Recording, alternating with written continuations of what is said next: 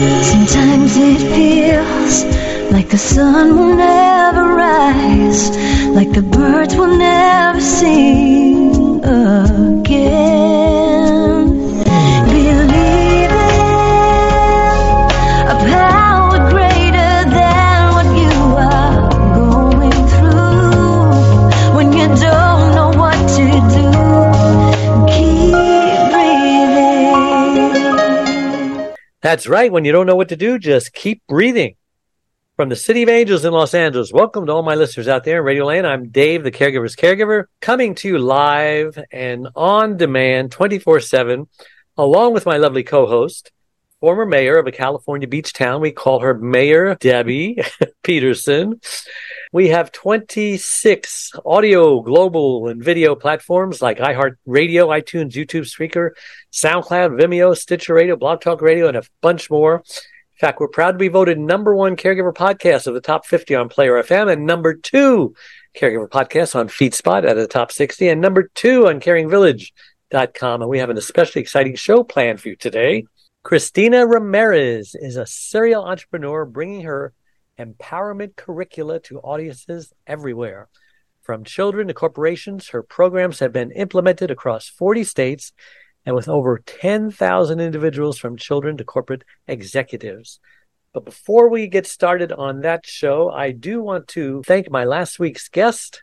Seeing the devastating and deadly effects of marijuana in his patients, family, and friends, Dr. Raymond Wiggins began investigating the subject, and what he found shocked him. And just a reminder, that show and all our shows are on our membership website, caregiverdave.com, and also those many platforms that I mentioned earlier. All right, enough of that. Cristina, welcome to the Caregiver Dave Show. We're so excited to have you on and honored as well. Thank you for having me here. I was looking forward to it. Oh, good. That always helps. Let me just say, we like to ask our guests the very first question, just who is Cristina Ramirez and why did God place her on this green earth? Oh boy. Well, I don't know why God placed me on this green earth, but I am, as you mentioned, I'm an entrepreneur. I am a coach. I am a writer, but I'm also a daughter. I am a wife. I am a sister, and my role. I grew up overseas. My parents were expats. And so I remember when I was 8 years old, I was going to school in my air conditioner car, and it was being driven by a driver. And right outside my window was a kid probably around my age begging for money. And I realized from a very early age that I didn't really do anything to deserve being me. I was born, and I was born to my parents, and he was born to his parents. And here we are in completely different situations of life. And that sense of gratitude for being born who I was and for having the opportunities that I have has always been a part of me and has always fueled me in terms of what I do in my life. And I think that's why I focus so much on confidence and empowerment, because maybe it's one of those kids that have the cure for cancer that killed my husband, but we won't know unless we give them the chance to really be who they were meant to be. Wow, that's a great answer. Where are you coming from? I'm in Santa Fe, New Mexico. Oh, Santa Fe, New Mexico. I bet it's hot there today. It is, but we are at 7,000 feet and it's very dry. So I spent 15 years in Miami. So this is a completely different kind of heat. I'm totally okay here. So let's go to our first question. How do I find power if I'm constantly at the mercy of outsiders and influencers when I am being a caregiver? That's a familiar scenario for caregivers, I know, because I'm one. Mm-hmm. Yeah. And so I was a caregiver. My parents died 3 months away from me, like one in April, one in July of the same year. They were both ill at the same time. My dad had Parkinson's and my mom had ovarian cancer, and I was their caretaker. How long did they last? Well, my dad had Parkinson's for a very long time. My mom had cancer for about a little under 2 years. And that was in 2017. And then in 2021, in October, my husband was diagnosed with kidney cancer, But then he passed away in December of that same year. So it was 7 weeks from his diagnosis. So you lost 3 very important people in your life. That is very high on the stress scale. Yeah.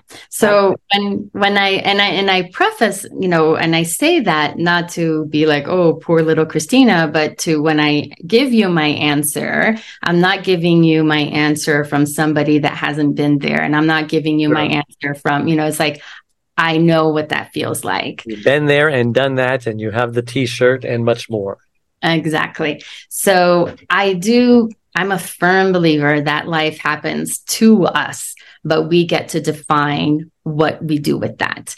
And we have so much more power as caretakers, as individuals, as anybody that we don't recognize and then we don't use. And that first power is the power of our thoughts.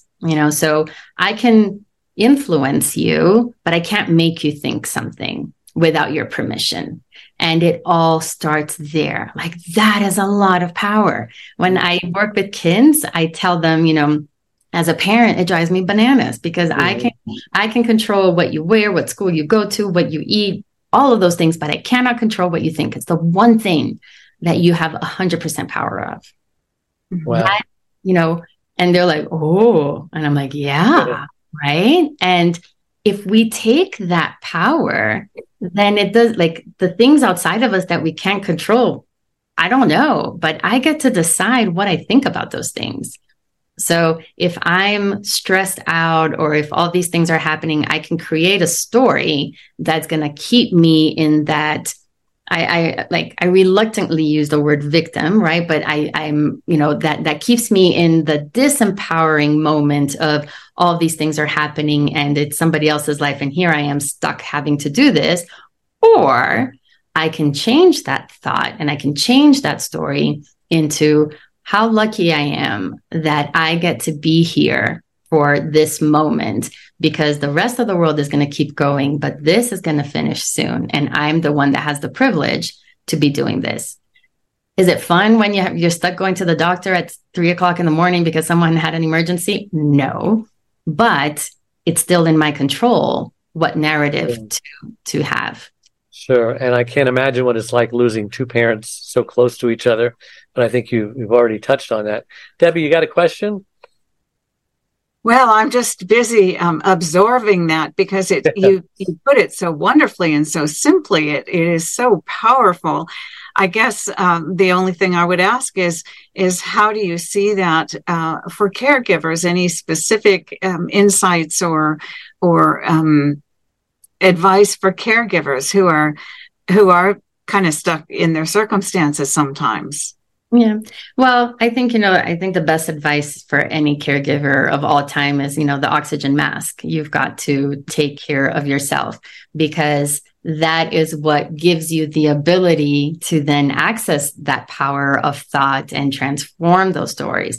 But if you are depleted, if you're so stressed out, if you don't have access to that little thread of reason to grab on to that power of thought, then that's a problem, right? So you have to make sure that whatever it is, and it doesn't mean, spend 2 months in, I don't know, like it can be something little, but just something that gets you back to you so that you can access all the power that you already have inside of you.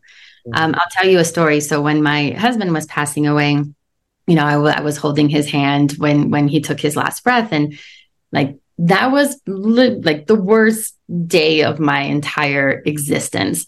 But even in that moment of complete and utter devastation, which is what I was feeling, my kids are in high school, like he's 57, like it was just, my brain wasn't understanding what was happening. But even then, there was a little light inside of me that said, is like, we've been here before, we're going to be okay. And it was that little light and that little thread that eventually allowed me to transform the story that I was telling myself about my circumstance. And it's not make-believe, right? I'm not saying like, oh, everything's wonderful and perfect. And yes, my husband died, isn't that one? Like, I'm not saying that. Like, you can't make up stuff and think that your subconscious is going to go along with it. But you do have the power to transform a story that you can grab onto. And maybe you grab onto like, well, I'm breathing. And then the next thing you grab onto is like, well, I'm breathing and I'm walking. And then the next is like, well, I'm breathing, I'm walking, and I'm going to work, or I'm breathing and I'm chewing gum, whatever it is. And you go building yourself back up. You know, there is a question I didn't ask that keeps running through my head. I have a very dear friend who lost her business during COVID, so was completely isolated. Then her husband died just after we got out of the whole COVID situation, and she hasn't been able to pull herself out of it. And I'm not sure if it's clinical depression. Well, I suspect it is. And but I don't even know what to do for her. What about for those of us who see our friends and family perhaps in a muddle like that and simply unable to pull themselves out of it, seemingly unable to do what you're suggesting? Any suggestions on that? Sure. So first, I mean, mental health is a very serious issue, right? And depression is a very serious thing. And if the chemicals in your brain are stuck in flight or in sadness and you can't access anything, that is a different issue. And that's something that you need professional help with, whether that is medicine or whatever it is. So in that situation, the only thing that you can do is encourage them to get the help that they need, because we're not going to be able to provide. I mean, I'm not a therapist, so I'm not going to be able to provide that service to them, but I can hold space for their sadness. And in, you know, if when I was in the thick of, you know, my husband dying, if you would have told me, he's like, oh, don't worry, everything's going to be okay, I would have punched you. I couldn't hear that. Right. So it's just holding space and just knowing it's like, look, you don't need to talk. You don't need, like, I'm just going to be here in case you need anything. And just for you to know that you're not alone, but you don't have to do anything. You don't have to acknowledge me. You don't have to talk to me. Just hold the space for them to go through whatever it is that they're going to go through. And if after a little bit they're not coming through, then it's encouraging them to get the help that they need in order. Because I mean, I've had serious depression in the past, like in my 30s, I was a suicidal addict in a psych ward. So when you're in that depth, you're no longer in control, and you just need somebody to say, like, here, let's go. You know, I'm gonna make an appointment for you. I'm gonna take you, and you can fight and scream and whatever, which I did. But deep down, I wanted help, and I got there, and that's what got me the help that I needed at that time. Now, you seem so well adjusted now, yet it's interesting how you say when you were in the midst of watching your husband die, which would be number 3 for you, close death, that you were looking for a positive, or maybe it just came to you that, no, we've been here before, we've done this, as opposed to someone might say, oh my gosh, all things come in threes. I could barely handle the first 2. Now this, I don't know how I'm going to make it. You know, those are 2 separately different mindsets. Why didn't you go there? It was a choice. And that's what I think I try to tell people. It's like, I'm not saying it's easy. I'm not saying it's fun, but it's a choice. So you were tempted to go there. 100%. I mean, if I could have laid in my bed with the covers over my head and stayed there for eternity, I might have chosen that, but I can't. And I also have kids, and I needed. Who were they at the time? 14 and 15. So thank goodness for kids. Sometimes we do for others what we cannot do for ourselves. Absolutely. And so I couldn't. I had to rise up for them as well. Yeah. So and all this is part of the grief process, you know, the denial, the anger, the bargaining, the depression, and the acceptance. Tell us about your grief process. Oh, my grief, like, I think I have never experienced anything like that, you know, like this. Like, I remember the day that I went home for the first time, because we were in the ICU for like 11 days before he has to be taken off life support. So I went home, and our home was 3 hours away from the hospital, because I live in a little rural town in New Mexico. And I opened the door, and, you know, his keys were in the bucket. His coffee cup was still in the dishwasher. His keys were, you know, his glasses were by the couch. Like, everything about him was there, but he wasn't there, nor was he ever coming back. And that I fell to the floor and I just cried. I have zero control over that. And that grief would visit every hour or every 5 minutes, or like, it was just constant. This, like, I'm never going to hear his voice again, and it's like these waves, and people that, they call it these waves of sadness, of grief. I just succumbed to them. Like, fighting is futile. As you should. Exactly. And I think that's what helped me. Whether there was somebody watching me, whether my kids were there, whether I was at Home Depot looking for a hammer, whatever, like, when it came, I allowed it. And I just, and I knew that it would pass. And I've been through enough that I know that the way I was feeling that moment wasn't going to be the way that I was going to feel forever. And if I knew that, then I just had to allow myself to go through those feelings to eventually, the waves spread further and further apart, so that there's some peace in between there. How did your children grieve, and how did they react to your grief?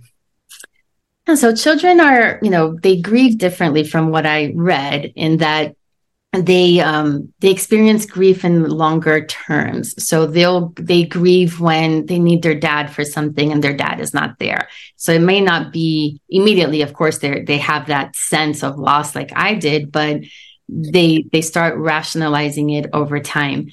I didn't try to pretend that things are okay for my kids. They were at the hospital when he died. Like, I was a complete and utter disaster, and I let them see me. I wasn't hiding my grief from them or from anybody else.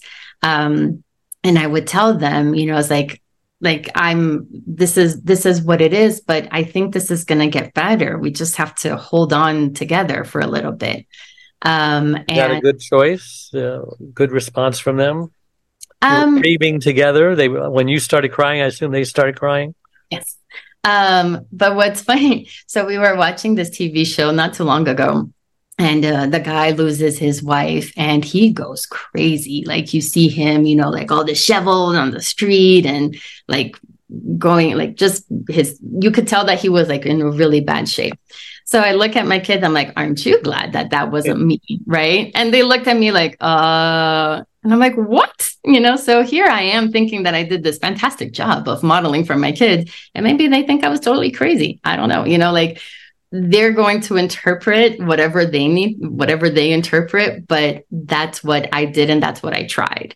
And I always tell them from very young, I was like, I know that you're going to end up in some psychiatrist's couch one day. And, and some of those things will come back to me.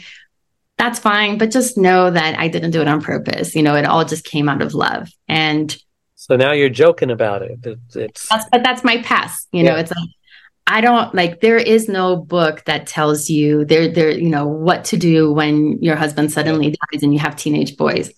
And if there is that book, we're navigating this as best we can. What was the time frame where you reached acceptance? And then I want Debbie to ask you some questions after that.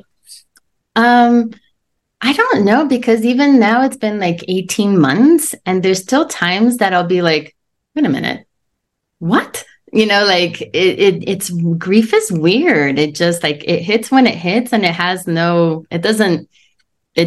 so I don't know if there was a moment that I reached acceptance. But I think there was moments that I stopped fighting. And one of those, so I had to sell this house in little rural New Mexico, which I loved. And I thought that was the place where I was going to be forever. Mm-hmm. I moved to Santa Fe because my kids were going to school in Santa Fe. And I remember I sold my furniture because it doesn't fit in our house here.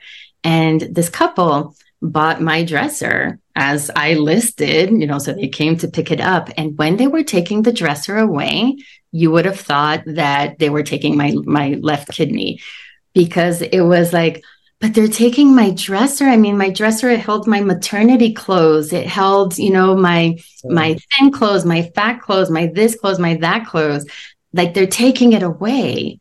And I remember like having, like, then I went into my crying spree. And then I was like, I sold it to them. They're not taking it away from me. I'm letting go. And that's different. And that was a big turning point for me, that I started seeing. It didn't make it easier necessarily. It doesn't mean that it hurts less, but I was letting go instead of somebody ripping this away from me. 18 months is still really quite raw, I would think, especially given the magnitude of what you've been through. So I'm wondering where you are now and where you see the process going. I think that where I am now is I use my story and I use opportunities like this as a way of healing as well, as a way of turning my tragedy into something that might be helpful to somebody else.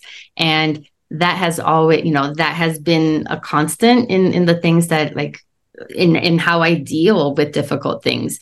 If I just kept it to myself and like this, it wouldn't feel good. Like, this is part of my healing. And I think that, my grief is always going to be there, because I mean, my husband was the love of my life. It really was kind of not just because he's dead, but because, it really was a love story. So that's always going to be there, but my life is going to it's still growing around that grief. And I just have to, acknowledge that. And it's just a part of my story and who I am. So I want to transform it into something that isn't always going to define me, but it's always going to be a part of me. I want to talk about your book and what you hope audience will get out of it. But first I want to ask you about a new romance. I know two specific people who lost their wives. One lost a wife, one lost a husband. And within a year, one of them had hooked up with another date and married.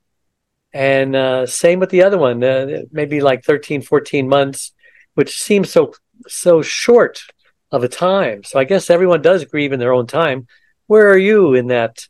I mean, some people say, "Oh no, I'm a one man woman, or I'm a one woman man. I'll never get married again." Well, where do you fit into that? I don't know. I'm certainly not there yet. Yeah, I'm certainly not in there yet. But I just turned 51, and though my kids think I'm very old, I still hope that I have a lot of life ahead of me. And you do. I used to be 51, and I don't know what that's going to look like. So I don't think that I say, like, I'm never going to yada yada. But I'm not there yet. So I don't know what's going to happen with that. You're in the prime of your life and you're very attractive. And in some rare cases, the children get all bent out of shape that you're considering, dating someone to replace their father, quote unquote. But most of the time, they encourage it because they see, you're alone and they want you to be happy again. So when it happens, it happens. Exactly. So tell us about your book and what you hope to accomplish through readers reading it. Yeah. So the book is, it tells a lot about my story, but it's more the tools that got me through this last, the year after my husband passed. And it isn't a grief book. It's just the tools that I have been teaching my clients for years. I just used it on myself. And so what I hope people get out of it is life happens, right? It's hard. Nobody's saying that it's not. This is not about being toxically positive. It's like, oh, everything's like, it's not. It sucks and things are not right. But I still have power. And it's trying to instill that and letting somebody know it doesn't have to be this way. Like you do have the power to change the narrative. And once you change the narrative, then things change. The words that you use are different. Then the beliefs that you have are going to be different. And your beliefs are either going to allow you to take certain actions, or they're going to stop you from taking certain actions. And then those actions are going to have results and they're going to reinforce your thoughts. So you can make this work for you, or you can allow it to work against you. But ultimately, you're the one that makes that choice. Yeah, and I would encourage everyone to go out and get a copy because there's secrets in there on how to handle fear. You have something called the 20% power principle for discomfort. Yes. You talk about, and it's a best-selling book. So how can people get that book? Anywhere where books are sold, except in an actual bookstore, because we're not there, but anywhere where books are sold online, whether that be Amazon or your favorite retailer, it should be there. Thank you so much for coming on the show. Can't believe how fast our time has gone today. How can listeners reach you if they want to speak to you or find out, go to your website or your email or whatever? Sure. So my website is empoweredbydiscomfort.com, just like the title of my book. And that's kind of a hub for all things that I do, whether it's my coaching program or I'm a motivational speaker, that kind of stuff. And I do answer all emails. People think I'm crazy, but I do. So I'm not saying it'll be answered, the same day, but I will get back to you. So if this resonates with you or anything, just shoot me a line. I would love to hear from you. And Mayor Debbie, my co-host, is available at what? DebbiePeterson.com? Yes, or MayorDebbie.com. Mayor Debbie, I like that. And what can they learn about you? Well, you can find out about the corruption I found and how I fixed it, and with a whole lot of other citizens, or how to get involved in local government, how to make a difference. Yes. And my number one best-selling book, Secrets from the Hammock, Uncommon Wisdom for Uncommon Times, is spreading wisdom all over the world. It's available wherever books are sold and at caregiverdave.com, my membership website. And you can also schedule a free 30-minute initial coaching call there. Talk about whatever you're struggling with. Many times a 30-minute call is all it takes to resolve a problem and move on in your life. And I invite everyone to join my Caregiver Dave Facebook online support group, 34,000 caregivers. Lots of tools, resources, videos. Just trying to keep as many of you caregivers who are dying, since statistics say that 30 to 40% of you die before your loved ones do. So if you do click the follow button or the like button on whatever platform you're listening to this on, it'll help us reach more caregivers through Google's search engine algorithm. So again, thank you to everyone out there all over the world for tuning in every Wednesday, making us the number one caregiver podcast radio show on the internet. So until next week, same time, same channel, may God richly bless you all.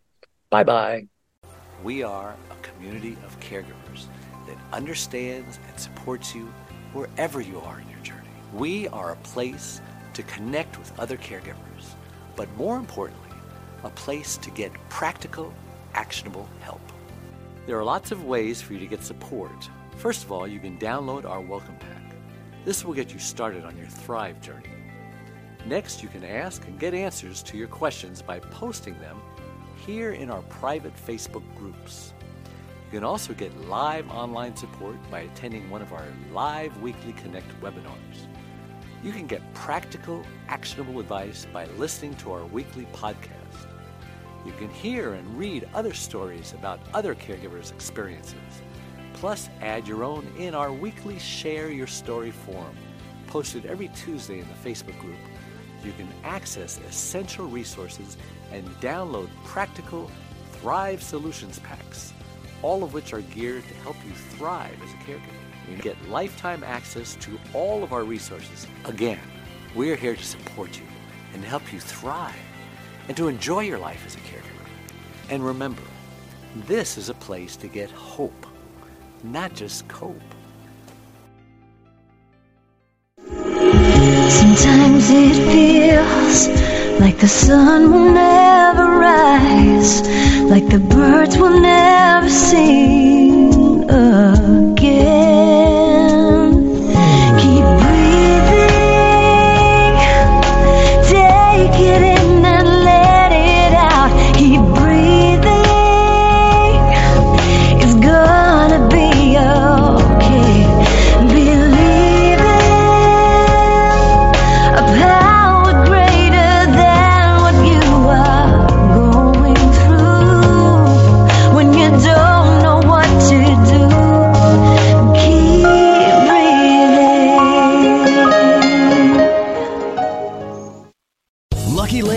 asking people what's the weirdest place you've gotten lucky. Lucky? In line at the deli, I guess? Aha, in my dentist's office. More than once, actually. Do I have to say? Yes, you do. In the car before my kids' PTA meeting. Really? Yes. Excuse me, what's the weirdest place you've gotten lucky? I never win and tell. Well, there you have it. You can get lucky anywhere, playing at LuckyLandSlots.com. Play for free right now. Are you feeling lucky? No purchase necessary. Void where prohibited by law. 18+. Terms and conditions apply. See website for details. Grand Canyon University, an affordable private Christian university, is one of the largest and fastest growing universities in the country, offering more than 270 programs online. In addition to federal grants and aid, GCU's online students received nearly $130 million in institutional scholarships in 2022. Find your purpose at Grand Canyon University. Private, Christian, affordable. Visit gcu.edu/myoffer to see the scholarships you may qualify for.